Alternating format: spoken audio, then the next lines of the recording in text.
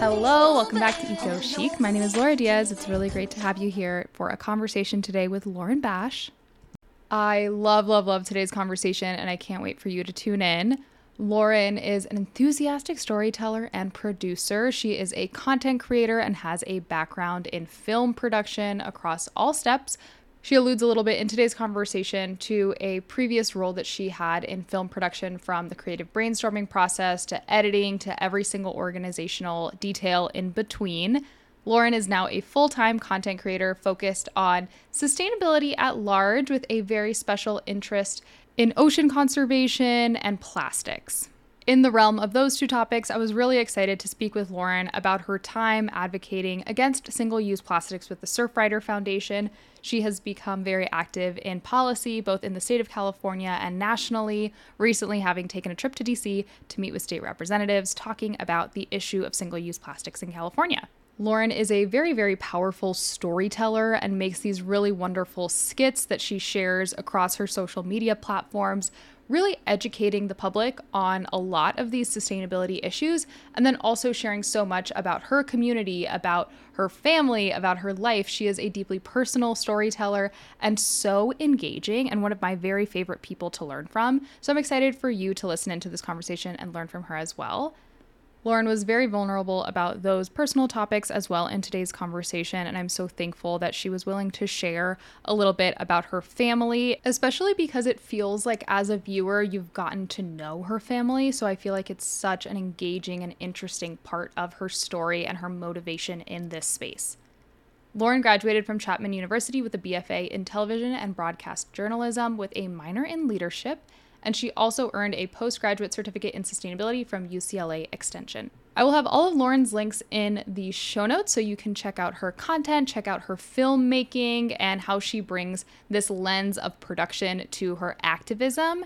And I'll also have in the show notes, of course, my social links and the links to sign up for the Eco Chic bi-weekly newsletter, as well as our community spotlight piece if you'd like to sign up, if you have a project or an organization that you'd really like to share and spotlight in the newsletter and on our social media pages.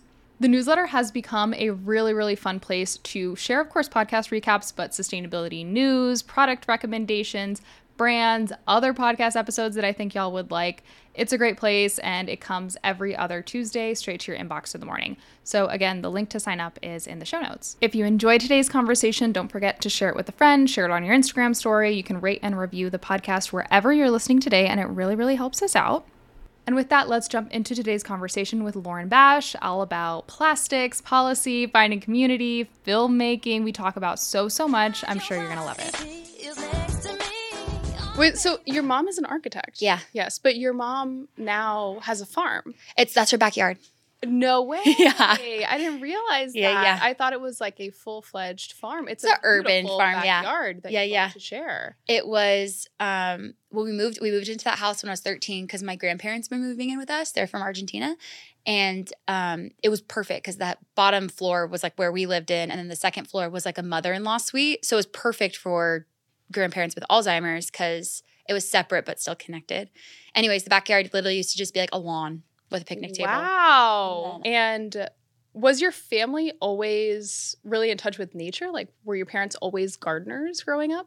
My mom's Argentine, and it's funny because when I reflected on why I'm an environmentalist, I think now I know when I go and visit family in South America or even like parts of Central America, there's so much connection to land. And so my grandma, when we were kids, when they weren't living with us, always had like a really big garden in her backyard and was really connected to food, and cooking is really big in Argentine culture as well. And sitting at the dinner table for like hours and you eat in like courses, it's not like family style. Everything's on the table. You eat in courses, and then you have mate and cookies and stuff. Anyways, so I think there's like a deep connection to land that's like rooted in South American life. Yeah. And so my mom was raised that way too, and raised my sisters and I that way as well. So always like deep connection to land via food, especially. I think that's my mom's love language is feeding us. Yeah. So it's like harvesting more than gardening. Yeah, for sure. Wow. Yeah. And so you were always interested in sustainability through food? Like, was that your kind of entry point into the space? My entry point into the climate world was after Trump's inauguration. I'm from LA, and all the offshore oil permits were going to be sold across the coast of California, across the coast of all the country, but in California as well. And in LA, we have drilling south of us in Orange County and north of us in Ventura County, but LA's always protected our ocean. And I literally Googled, how do you stop offshore oil drilling in Los Angeles? And that's where I found the Surfrider Foundation, which is an amazing ocean conservation NGO. And I went to my first chapter meeting, and then I was like, oh yeah, these are my people. And then the more you dive into the community, the more you're like, wow, I'm not alone. I'm not the only person passionate about this. And like, I have so much to learn. And so that was 2017. But I wasn't always in sustainability. Like the story I embarrassingly tell people all the time is I remember when I was in high school, we'd like go off campus senior year for lunch, and I literally littered a pizza box out of my car window. And now I'm like, maybe this is karma of like, now I spend my weekends cleaning up trash, because I'm like, that's what you get for freaking littering when you were a young person. So I wasn't always passionate about it. Not like now. Right. Wait, that's so funny that that's like a flashbulb memory that Oh, yeah. now you have some guilt around. I have to like take accountability for it. Yeah, I was like, I was the problem. Oh, I love that. I appreciate that humility. Well, I'm glad you mentioned the Surfrider Foundation right away, because you have such an interesting position in a community group where you're so deeply involved because it was your personal interest, and now you're lobbying with them in DC around plastic pollution. Yeah. So I'd love to talk a little bit about how you got more deeply involved in an NGO locally and how it kind of like spiraled into political action. I want to acknowledge, too, the reason I joined Surfrider, or at least stayed active, was because I used to work at like a really big company. And there was a coworker of mine who was already a member of Surfrider. And she saw that I had like liked the meeting event on Facebook. This is like dating myself. Wow. And she saw it, and she like emailed me or whatever, Slacked me on our company Slack, and was like, hey, I saw that you want to go to the Surfrider meeting. Do you want to go together? We can ride our bikes. And I feel like it's so important, too, as I think of like growing the climate movement, how important it is to champion new people, because it is so vulnerable and like quite intimidating if you're not already part of a community. You're like, do I feel welcomed here? They're all really tight. Like I'm a newbie. And do you feel welcomed enough where you're going to keep coming back? And so her name's Bianca Boda. She's amazing. And she really championed me and kept bringing me back and introduced me to all the people in Surfrider, and was like, what are you most interested in? Is it beach cleanups? Is it water quality? Is it beach access? Is it climate change? And like really found my groove. And so I think naturally, just because I'm like an extrovert and I love being around people, the beach cleanups were the most fun for me, because you get to work with people who aren't in the climate space too. So you're almost like recruiting environmentalists, you know? And every piece of trash that we pick up at a Surfrider cleanup is inputted into like a data card. So is it microplastic? Is it food packaging? Is it a cigarette butt or a bottle cap or whatever? And then it's all compiled and sent to our headquarters in San Clemente, where then that's used to contribute to the like legislation or policy that you see. So when we're speaking in Sacramento or DC, we can say like Surfrider amongst dozens of other ocean organizations have picked up X tens of thousands of pounds of trash this year. This many being cigarette butts, this many being plastic straws, this much being restaurant packaging. And then that's what's used to pass like really aggressive plastic policy. We're so lucky in LA because we have like really aggressive plastic laws in LA City and then even in California. But typically whatever happens in California kind of like trickles into other states. So yeah, that was my, I guess, entry into it. Was I was like, you know, elbow deep in the beach trash on the weekends and being like, okay, I love the sorting process of it. Maybe that's the like, also love cleaning. So maybe that's the like that part of my brain. I'm like, yes, let's do this. But then the cool part was when I got to tell that story in Sacramento or in DC. That's not just like, this is something we're doing on the weekends, but rather, hey, we cannot clean our way out of this problem. You get that. Like you tie up 800 pounds of beach trash at Sunset Point in Malibu, and you're like, this is one Saturday in one day of the year in one part of California, in the country, in the world. There's no way we can clean our ways out of this mess. So then getting to tell that story to like Ted Lieu's office, who's our state representative, or like our assembly people's office up in Sacramento, you're like, oh yeah, you have a responsibility to do something about this, you know? I love the sentiment that we can't clean our way out of this problem, because I feel like so often, especially when folks are getting more involved in their own sustainable quote unquote choices, recycling is the first thing you turn to. And recycling is a little bit of a lie in the year of 2023. So taking that extra step to show people an audit of what is actually out there is really powerful, Yeah. because it's not the easy option. Yeah. Yeah, it's interesting because I was just in Europe, and I feel like when you see the like collective cooperation there is with something like sorting your waste, you're like, oh, there is this like agreed sense of responsibility, because recycling, obviously we can't like recycle our way out of this mess, but specifically when we're talking about that, in my opinion, we're talking about plastic. Like aluminum, glass, paper recycling is actually like quite effective. While we should focus on reusables for sure, like plastic is the one that's causing the most harm when we talk about it being manufactured, created, and then like disposed.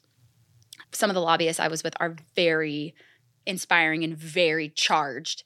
And they were like, it was never made to be recycled in the first place. They know that. Like big petrochem companies know that. And so it's so unfortunate that industry has so much influence in the US too, because when you go to other countries and you see how there's this behavior of like, of course you put your organics in the compost bin. And of course, and then from recycling, there's paper, plastic, cardboard, glass, right? There's like 4 recycling bins and then there's landfill. Yeah.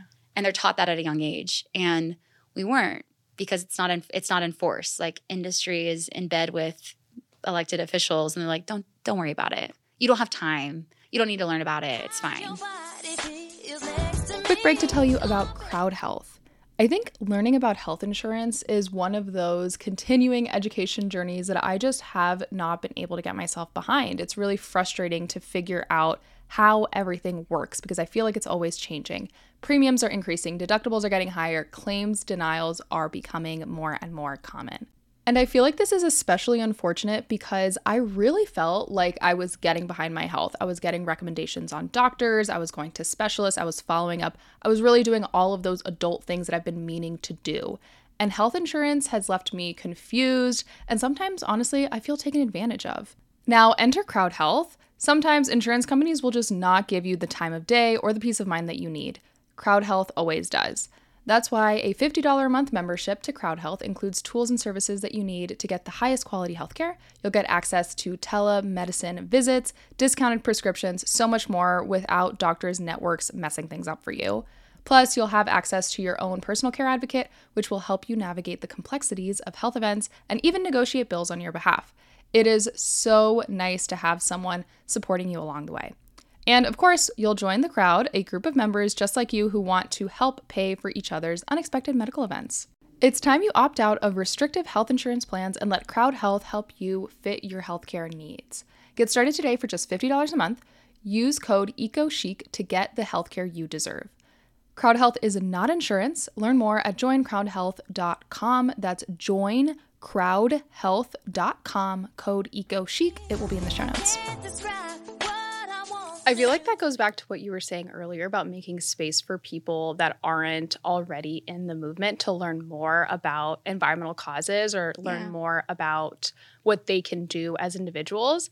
So this unlearning of just typical Western activities is one problem. But then again, making that information as accessible as possible is really important. And I feel like you are an expert at really digestible science communication. So I'd love to talk a little bit about entry points for people when folks come to you saying, I want to learn more about X, Y, and Z in the environmental space. Where do you typically point them to? And how do you really reach those people in a meaningful way?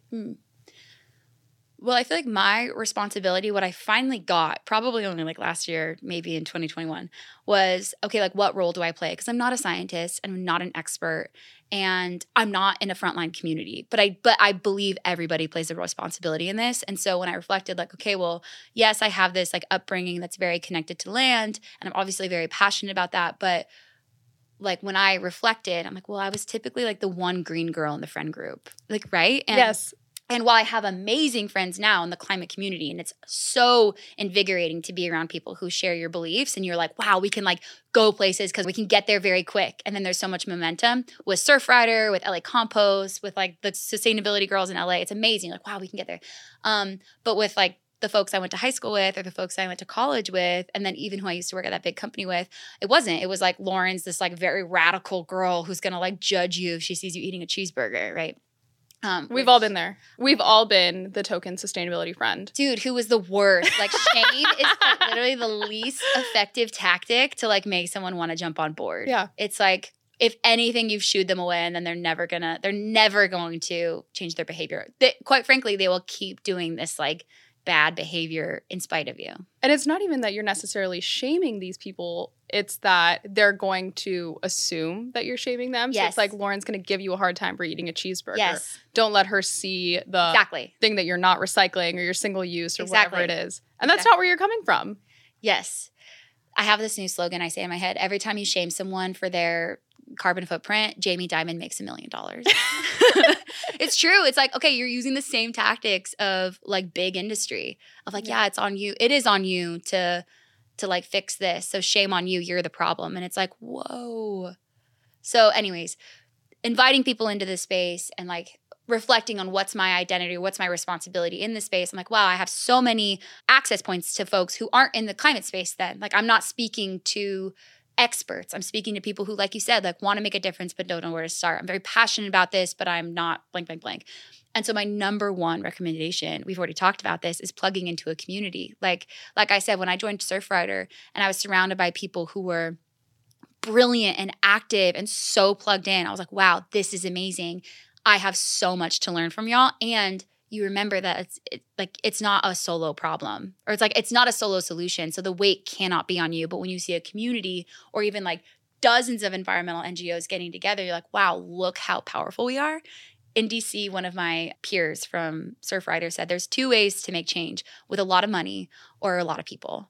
And I'm like, oh, it's invigorating. And so I think, love that. Yeah, it's so good. Well, because we saw oil and gas lobbyists walk by, like nice suit, nice watch, nice briefcase. And you're like, wow, they could tell these elected officials, like, name your price, whatever you want. And we're over here, like, everyone is either volunteering their time or works for a nonprofit and is on, like, bootstrap budgets.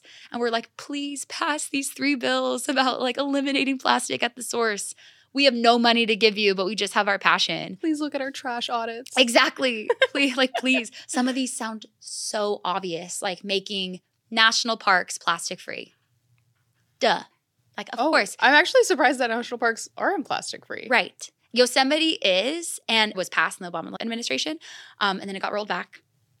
And Yosemite did it so they'll even have like water products or even like Coca-Cola products in aluminum cans. Oh. Of course. And then they have like refill stations at all the like potable water areas. Of course. Because these are places that are meant to be like protected and celebrate conservation. Like, why would we want to litter it with a bunch of plastic?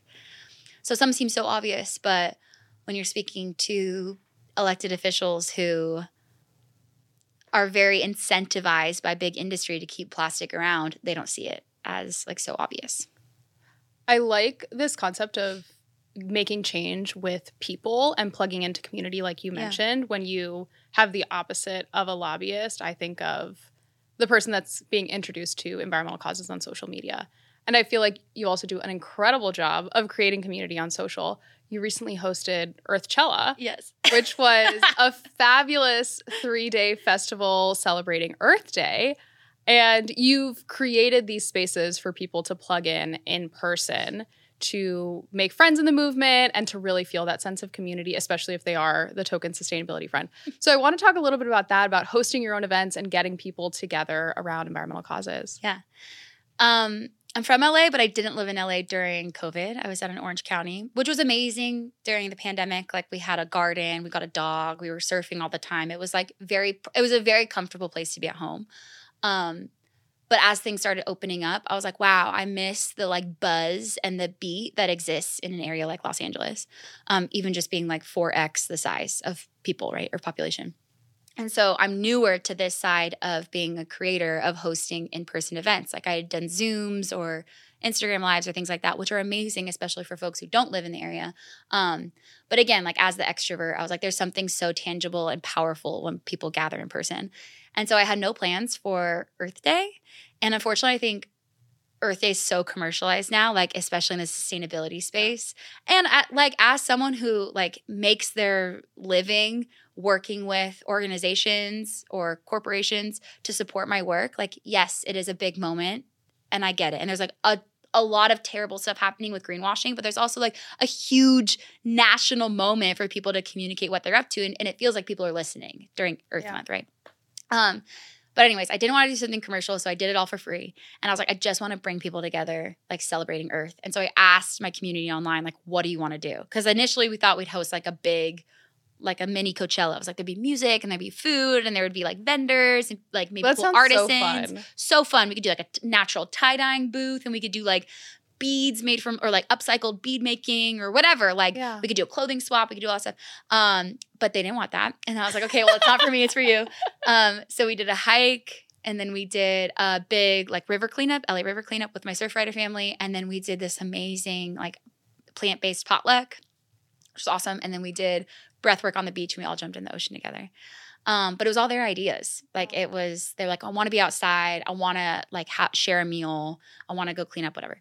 And to be completely transparent, well, I also like pulled it out of my butt like 10 days in advance. So it was like very little planning. Next year will be much better. But when I got to meet folks online who I'd had like DM conversations with, or who were like, hey, you know, I've been following you since like you quit your job at Red Bull and now here you are. I was like, oh my God, it's amazing. There's something so like tangible and sweet and like authentic about in-person connection and getting to hug. Like I'm a very affectionate person as well. And I was like, wow, this is it. Like, this is like the spirit. And even from like Surfrider to the climate movement of being in person for marches or protests, or even to like this weekend at the summit, like, wow, there's something so special and buzzy about bringing people together. And in my opinion, that's where we like can find like the rest and the comfort of being like, I'm not alone. This isn't my fault. Like I'm surrounded by people who are equally as passionate about this. And because of that, I think it's the Sunrise Movement who has a song that's like, you can fight, but you can also take a break because you know that your partners are still fighting. Yeah. Like while you have time and flexibility and space to rest because your partners are still fighting.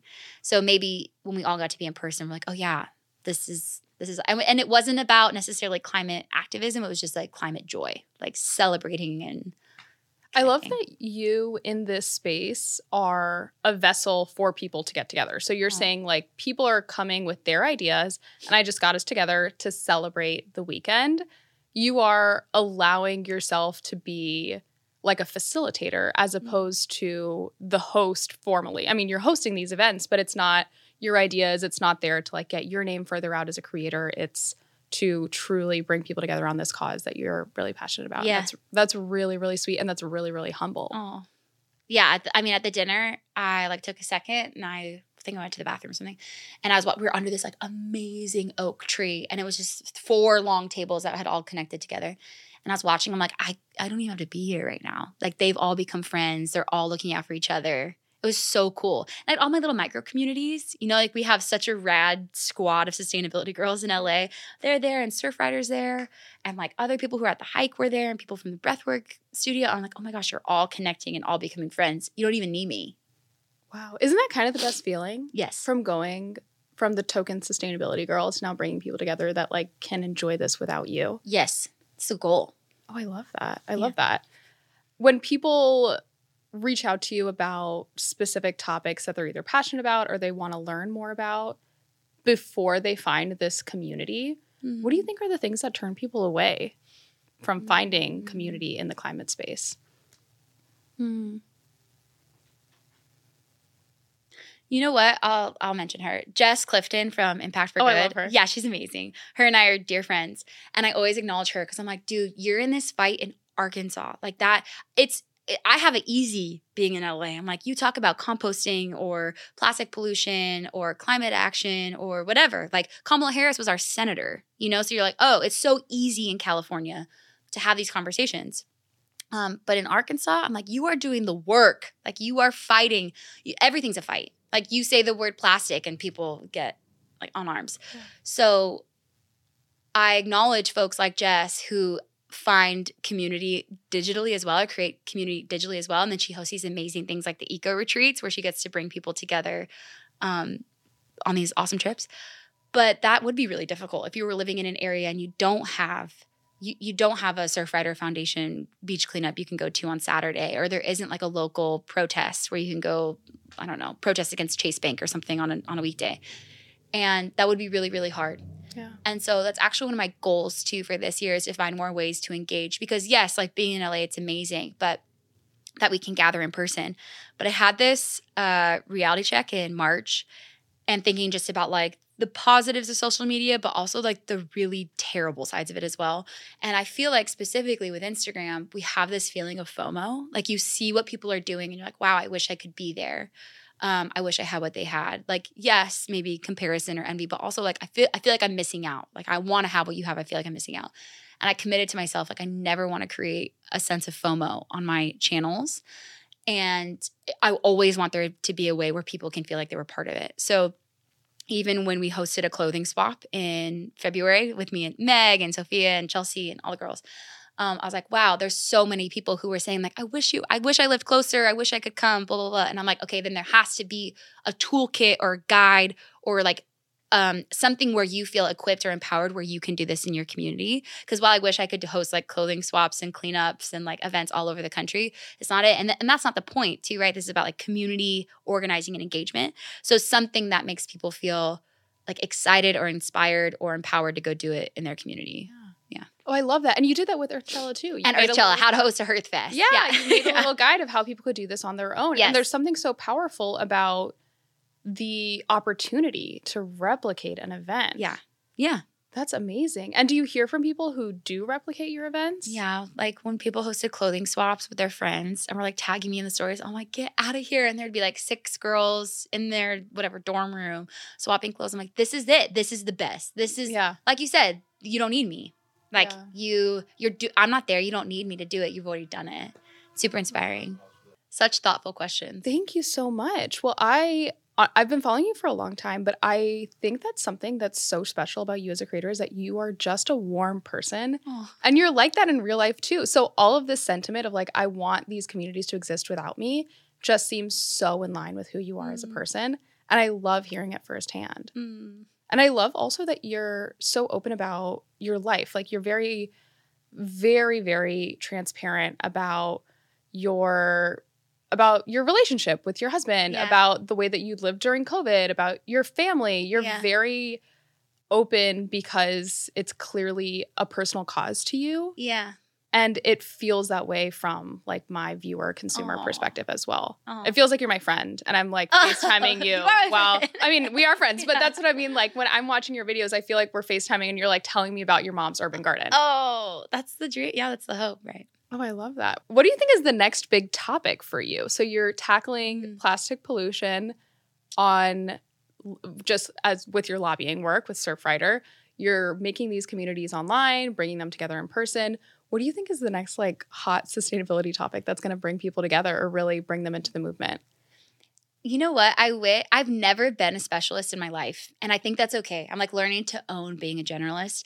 Like there are some activists in this space who are so effing good at what they do. And they're like, like Patagonia. They're like, I'm creating the outdoors to be an inclusive, safe space for queer people. And you get that. Everything they create, you're like, I get that. I'm empowered. I'm excited. I get that. Or there's like vegan activists too. And everything they create, you're like, I get it. I'm inspired. I see your passion in it and I get it. Or even like one of my favorite creators is Venetia Lamana. Yes. Yes. And you're like, oh, your fight or your role in this is about garment worker protection and safety, equity. And I'm like, wow, I get this. I get it from everything you create. And I've never been that. I'm like very much so a generalist. It's like a little bit of everything. And I think that's okay. Like I'm very passionate about the water. I grew up by the beach. So I'll always be an ocean enthusiast and activist. Like I love food. I'm plant-based. My mom loves cooking. I love cooking. So food will always be a big part of my life as well. And then I'm like a theater kid, like hiding in these clothes. Oh, I and didn't I'm know like, that. Oh my gosh, I was a theater major my freshman year of college. No, were you? But so these skits and stuff are fun too, because I'm like, okay, they're relatable. Like people can see themselves in either one of the characters. And I just feel like people like comedy and stuff on the internet. So those are fun too, the skits. So I feel like it will like always be moving and changing and I think I'll always be a generalist, and there will always be, I don't know. I don't see myself picking like one avenue and being like, oh, you're Lauren, you're the anti-plastics activist. Like, yes, and yes, I'm this, and I'm this, and I'm this. But my new passion project, and I feel like even saying it out loud is going to have like an element of accountability. So I'm excited for that because I feel like now I love this. You and the community and like the universe will hold me accountable. So last January, during Veganuary, my dad went plant-based for 30 days, and I literally watched him lower his blood pressure by 50 points, and his doctor reduced his cholesterol medicine in half, his dosage in half in 30 days. And the only thing we did was get rid of meat, dairy, and eggs. So he was still eating like processed soy, and all. I feel like there's a lot of pushback that they're like, vegan food is too processed, blah, blah, blah. I'm like, no one can look me in the eyes now and tell me that it doesn't work. Like, I literally watched him every single day. Some of his blood pressure was like 180 over something, 180 over 110. It's supposed to be like 120 over 80. And in 30 days, he took it down. And so we documented everything, and I had so much fun. We were doing like Veganuary with dad, and it was so empowering because either you're a boomer and you see yourself in my dad, or you're a millennial or Gen Z and you see that as your parent. And so I have all this footage with him, and his like passing anniversary was March of this year, and I have all this footage, and I want to create something that's really beautiful and honorable to share his story that's far beyond, like a handful of TikToks and Instagrams. So I'm producing my first short film, and it's all going to be about dad and like the joy of eating plant-based and just like his wonderful, powerful journey. Yeah, so I have all this footage of him, and I'm thinking of a way to compile it to honor him. And the like vegan documentaries have been done, and I feel like there's a lot of fear tactics in it too, which are powerful. Like, you watch it and all of the undercover footage of how you see the inside of these big ag or animal ag factories, it is so powerful, and it's so important that we see that too, because you don't see that every day. But I think what's missing in some of those films is like the human story, or like the joy in it too. And so in What the Health, there were 2 folks who turned to plant-based diet and were able to like get off their medicine pretty quickly, but we didn't know who they were. They were like 2 random people that the film team had found and kind of covered their story. But this is like my dad and his daughters and his ex-wife and my mom, who had like a wonderful relationship, and we're cooking at my mom's house. We're like trying the vegan Beyond at KFC, and it's like, this is relatable. You either see yourself as my dad, or you see your dad or your parent in that. And so I am producing the short film. I'm like still, it's very sensitive to like go through the footage, but I also feel like it's been a really beautiful healing process to like look at this. And I'm so grateful that I have all this footage with him. And yeah, I like feel him when I like look at the footage, and whenever I miss him, I like watch it. And it's so awesome that I can like continue to hear his voice even when he's not here. And so yeah, that we call it his like heaven anniversary. His heaven anniversary will be March 28th, 2025. And so that's when I'll have it done by. Congratulations. Thank you. That's so beautiful. Congratulations. And that's so special that you have all this footage to look back on with your dad. Yeah. And that was such a deeply personal experience also to watch that as a viewer, because your dad was so into it. Oh yeah, he was a ham bone for the camera. He loved it. Oh yeah. And the people loved him. Yeah, they did. They said it was like TikTok's favorite dad. I was like, oh. Yeah. Well, congratulations. I can't wait to watch the short film. Yeah. I'm really happy. Thank you. Thank you so much, Lauren, for joining me and for opening up and being so vulnerable and having such a fun conversation. I feel like I learned so much from you. A little bit of everything. A little bit of everything. Yeah. This was fabulous. Thank you. Thank you for having me. I'm so glad we got to meet in person. Oh my God, me too. Yeah. I feel like I've known you forever. I know. This is fabulous.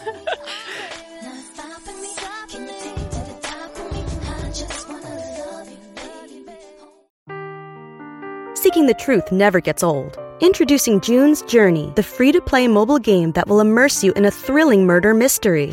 Join June Parker as she uncovers hidden objects and clues to solve her sister's death in a beautifully illustrated world set in the Roaring '20s. With new chapters added every week, the excitement never ends. Download June's Journey now on your Android or iOS device, or play on PC through Facebook Games.